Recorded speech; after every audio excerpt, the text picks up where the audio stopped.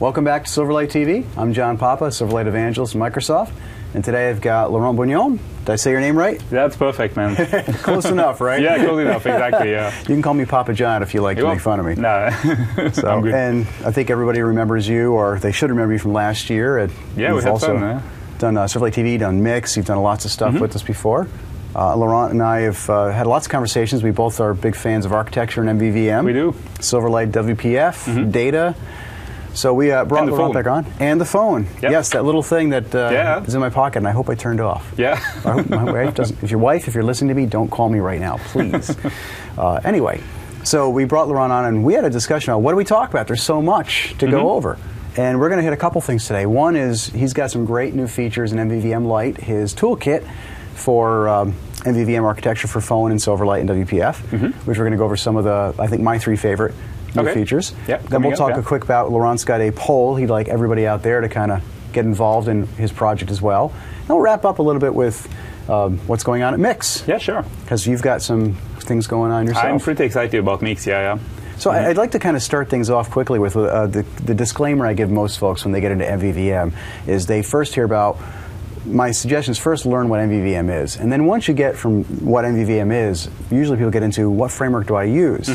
And there's Caliburn, there's Cinch, there's Jounce, there's Prism, there's MVVM Lite Toolkit.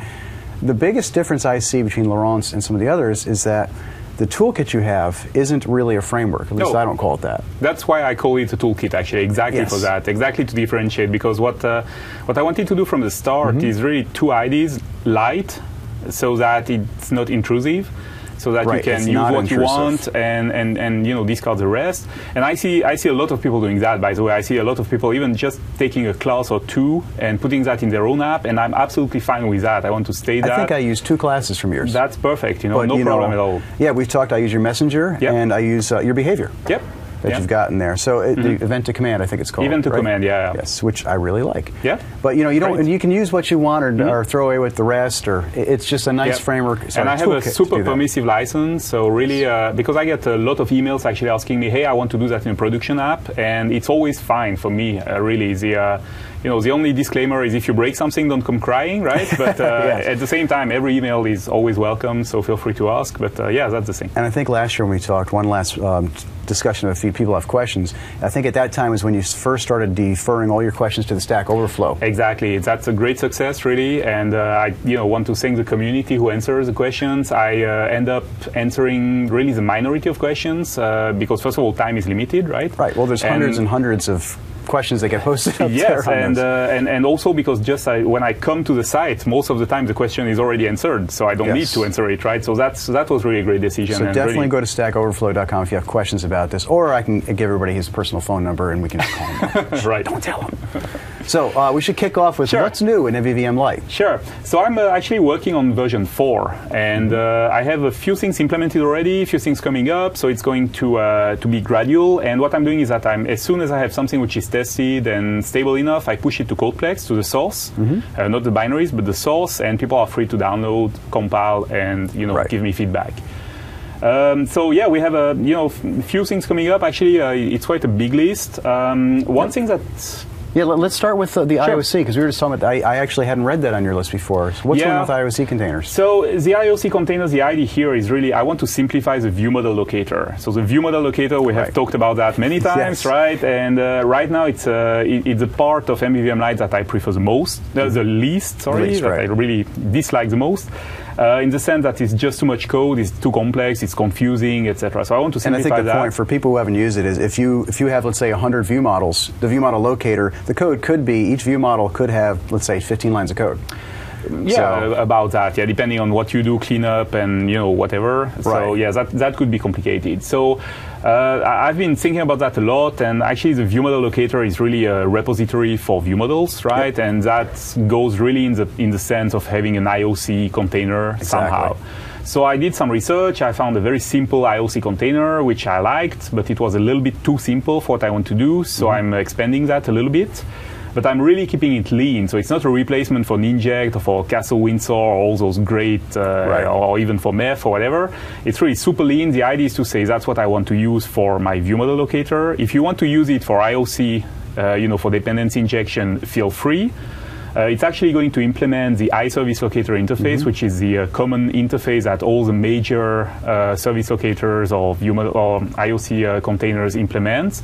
So it's very easy to swap it for another one. If you want. I think the cool thing about this is that you're not only going to get the reduction in code, but it's not going to be hard to use. It's not going to be like I have to learn some new concept to go through really this. not. No, I'm keeping that really super simple. The registration is very simple. The resolution is very simple as well. That's the greatest part about your toolkit, by the way, is everything getting into here, any feature I haven't used, it takes me maybe 10 minutes to understand what you're doing. Well, one thing which is missing is documentation for sure. So I get emails from people saying, hey, I want to start up and I'm not sure where. MVVM Light book coming out, Laurent. Yeah, well, it's something is in the works, but cool. It's a little bit too early to talk about that. Maybe I have more to say about that at Mix, cool. Definitely. But something is coming up. I have an idea for a unified documentation concept that I want to write. So that will be a big step. I love the whole IOC container idea there. Yeah. We've also got the view model base, which it sounds like it's just a base class, but there's some really important stuff in there. Yeah, the major thing here is, and that was really by popular request, because myself, I never really had a big issue with declaring my property names as a string and then raising the property change event using that. I actually use constants for that, so that the magic string effect is really reduced to the maximum. We're talking about the INPC, the iNotify property change interface, exactly, which can get monotonous. And you've got some snippets. I have some snippets. Yeah, exactly. So using that with the snippets is actually quite easy to do that. But anyways, there is a way to simplify the code by using some reflection, where basically you can deduct the or find out the name of the property by analyzing the color. So I have implemented that already. So that's already in Codeplex. That was by popular demand. The response so far is good. People are satisfied with that. And the performance of using reflection in this case, I mean, it all depends upon your project size and how much you're using it. Yeah, very much, and it depends on the environment in which you're running. So definitely on the phone it will have more of an impact. But I made some measurements already. I'm not quite ready to publish that because I'm still analyzing. Right. I have to say I was surprised myself to see that the impact is really small.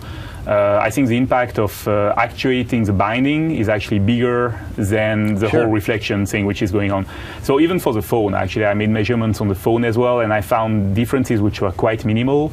So yeah, I would say, feel free to use it. Keep in mind that reflection means a small loss of performance, so keep in mind that. But if you want the old ways, it's still there. So yeah, and there's nothing wrong with, as you mentioned, using strings, I mean, especially the code snippets. I use constants as well, just like you do. Yeah. But if you want to use lambdas, I know there's been a growing movement to go down that road. Yeah. At least now you have that option. Yeah, that's true. And in that regard, actually, I'm going to poll because there are also some implementations allowing to use some, for example, post-processing solutions like post-charps and marking your properties as attributes. Personally, I have to say I'm not a huge fan of that because I just find that it's too much of a fuss for the gain that you have in the end. I agree, but but it's another option at least. So. Yeah, exactly. And I'm just going to prepare a poll. I'm going to blog about that when it's ready, people can maybe vote about that, and that might come in a future version. Maybe so this is a great opportunity because a lot of these features, while some of them you have ready for version 4, some of them you're not sure if you're actually going to include. So this poll will be a great opportunity for the community, for all you to chime in and let them know what you think. Absolutely, yeah. I mean, most of the features here are actually, feedback from the community anyway. Right. So yeah, we are continuing to do that anyway. Well, it's good. And we've got a huge list here. The Messenger, one of my favorite classes. Let's talk about some changes you're making there. Sure. So Messenger is pretty mature, I would say. So I'm really changing just a couple of things. Can you explain real quick for those who may not know what Messenger is real fast? So Messenger is an implementation of a pattern which is called event bus or event aggregator or something like that, which is basically a way to send a message from one object or to broadcast a message if you want. And for the recipient can actually subscribe to the type of message that he wants to receive. Right. And then you have additional ways to register where you can say, okay, I want to register for this type of object, but also if this token is present in the signature of the method, for example. So yeah, and a place I use it in one of my Twitter apps to help explain some of it is when I log, actually I have a cache clearing button in my Twitter app. When I clear the cache on one particular view, I may want to let every other view that might still be open somewhere know, hey, look, don't cache anymore. So there could be nobody listening, or there could be 7 other views listening. And the sender doesn't have to know about that, which is the major thing. Fire and forget. Exactly. So I use that myself in the phone for tombstoning, for example, where basically the application class will send a message to the view models, and it's very easy to add a new view model because you just have to register for the message, but the app itself doesn't have to know who and it's got weak references implemented. Exactly. It's very, very clean. So, sorry, I was interrupting you. The changes you made. Sure. So the changes, I'm just going to, I was, shown a couple of bugs in the way that the events are registered. So it's really very much internal plumbing. So I'm going to just solve that. So the messenger itself is not going to change. What's going to be added is a message trigger. Message trigger, okay. Yeah. So triggers are something which are, the Blend team came up with, System Windows Interactivity.dll. You have to add that to your project, and then some people call them behaviors, but yeah, it's really a trigger. Yeah, exactly. So you have behaviors, you have triggers and actions, right? Right. So triggers are something like a sensor. So they can be triggered, right, by something happening, right? Like, for example, you have in the box, you have an event trigger. So when an event is happening, the actions will be executed. So what would happen in the, as an example, what's something that could happen in the UI that you'd want to trigger? Well, you could want, for example, so again, right, you have those triggers and actions. So the triggers are sensors and the actions are actuators. So when the trigger is triggered, it will invoke all the actions, whatever they are. Right. So after that, you have a number of actions that you can add. For example, in the box, there is a property change action where you can go ahead and identify an element by name, for example, and change a property on that. There is something which allows you to start a storyboard, to start an animation, for example. There are actions that allow you to maybe to change a visual state, for example, things like that. Or you can write your own. It's actually very easy, as I show in Silverlight 4 Unleashed, for example, my book. Minor plug here. Yeah, well, how to write your own behaviors, your own triggers, your own actions. Very easy to do. It's fully blendable, so it's very nice to use. So the idea here is to say when a message is sent, for example, with a token, then I want to trigger my actions. And this so you might send a message from maybe some view models done processing, getting data, or some other save operation. The view model's not in the view. It's not in the UI. So it needs to somehow send a message using Messenger to the UI. Xamarin will say, hey, I'm done. In this case, the message trigger can then step in. Yeah, exactly. And invoke actions which do whatever you want. Storyboards, Visual State Manager, whatever else you might want to do. Whatever else you want to do. Blink tags. Yeah, exactly. So Don't use a blink tag. Well, you can, right? Yes. So so that will be a nice improvement, I think. So this one is coming up. Maybe by Mix if I have time. Maybe a little bit after that. I'm not sure yet. That'd be a great one. And hey, speaking of Mix, we got a lot of other features. I know you're going to go over a lot of this stuff. You've got a open call session. You were voted in to speak at Mix 11 this year. Yeah, I was really, and again, I'm very grateful of having the chance to do that. I have to say, I was a bit nervous about that because when I saw the list of sessions, first of all, the sheer number was impressive. Huge this year, 217, something like that. It was insane. And I had to read them all. Yeah. And not just that, but the quality. I mean, I decided not to talk about my vote because I didn't want to alienate friendships, right? But I have to tell you, it was super hard to choose the 10 or 11 people that I gave my vote to. It was really hard. And a lot of the ones I personally voted for, I only cast one vote for each. And for each of those, I voted for something that I wanted to learn from. So some of the sessions I voted for things I don't even have technology interest in every day, but things are like, wow, that sounds like really cool to figure out. I noticed there's another MVVM session too from Zoltan. But the validation, right? Validation with MVVM, exactly. So as a result, what I will do is avoid talking about validation because I don't want to overlap too much, right? So anyway, I'm going to connect with him and make sure that And your talk will your talk is going to be a follow-up of last year's talk that you did, so it's not the same. Yeah, no, it's not the same at all. So what I'm going to do is really, last year we did the basics of MVVM. So it was really understanding the MVVM pattern. You don't know anything about it. You come to my session and you go back having an idea of what you do. And then you start programming and then, the thing happens, which is that basically you start wondering like, okay, how do I do this special case? Obviously, in 60 minutes, I didn't have time to talk about those advanced scenarios, right? So the second talk this year is really, step 2, and let's do a deep dive, and that's the title of the session, Deep Dive MVVM. And I'm going to talk about all the questions that I got through emails, through my blog, comments, etc. Like your pattern is great, but I want to do this, or I want to do that. How do I trigger a storyboard?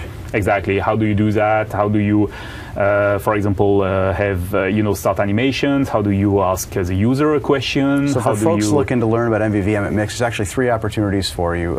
The boot camp, I'm doing a Silverlight boot camp with Mike Talty the day before Mix proper. It's during our boot camp sessions. And in that, one of the 3 hours we're doing 3 hours of content. One of the hours is kind of getting started with MVVM and then learning how to do it with both phone and Silverlight. And then that's a great precursor to jump into Laurent's talk or to Zoltan's talk later in the week, which they have 1 hour sessions through Mix proper. Yep, and there you are, me and you, both of you. Yeah, I was, and as I was saying before, I'm in sandwich between John Papa and Scott Goose, so that's a real geek fest. I noticed a pattern. There's a balding, a slightly receding. You've got too much hair to be on this page. Yeah, because you don't see from the top. So that's great. And you're also going to be at Mix doing a new thing called Open Source Fest. Exactly, yeah. Super excited about that. Great initiative, really. So thank you for putting that together. 35 different... Open Source Fest is a open source festival, basically, a party. The first night at Mix, after the boot camps. And guys like Laurent are going to come there, and they're going to have a table to show off their open source code. We've got 35 different open source projects so far, expecting more. I'm going to try to fit as many as we possibly can. And in there, you're going to be able to vote. The community's going to vote for your favorite open source project. Sweet, yeah. And I'm not going to give all the details on how we're going to do that or what's going to be given away. But we're going to give something special away. Sweet, yeah. It's all about the it's very exciting. And I may add, if I can, that MVVM Lite Toolkit was actually selected by the 90 Awards. Yes, I saw it up there as well. By Channel 9. And so it's one of the Codeplex projects. That's great. So if people want to vote for it, I'm always grateful. So just go to the Channel 9 website and you can cast your votes there. So yeah, it's a big year, actually. I'm pretty excited about it. It's good. MVVM's a nice pattern to get into. It's not hard, I don't think. No, I think you've really simplified it with your toolkit. Yeah, and again, it's really just a pattern. So, the way that you do it, you can really adapt it to your needs. Sure. And the idea is really to have fun and to have the most efficient use of what you want to do, right? Hey, Laurent, thanks for coming on. Hey, really appreciate it. Thank you, John. And keep up the great work. Invitation. Thank you. And thank you all for watching Silverlight TV.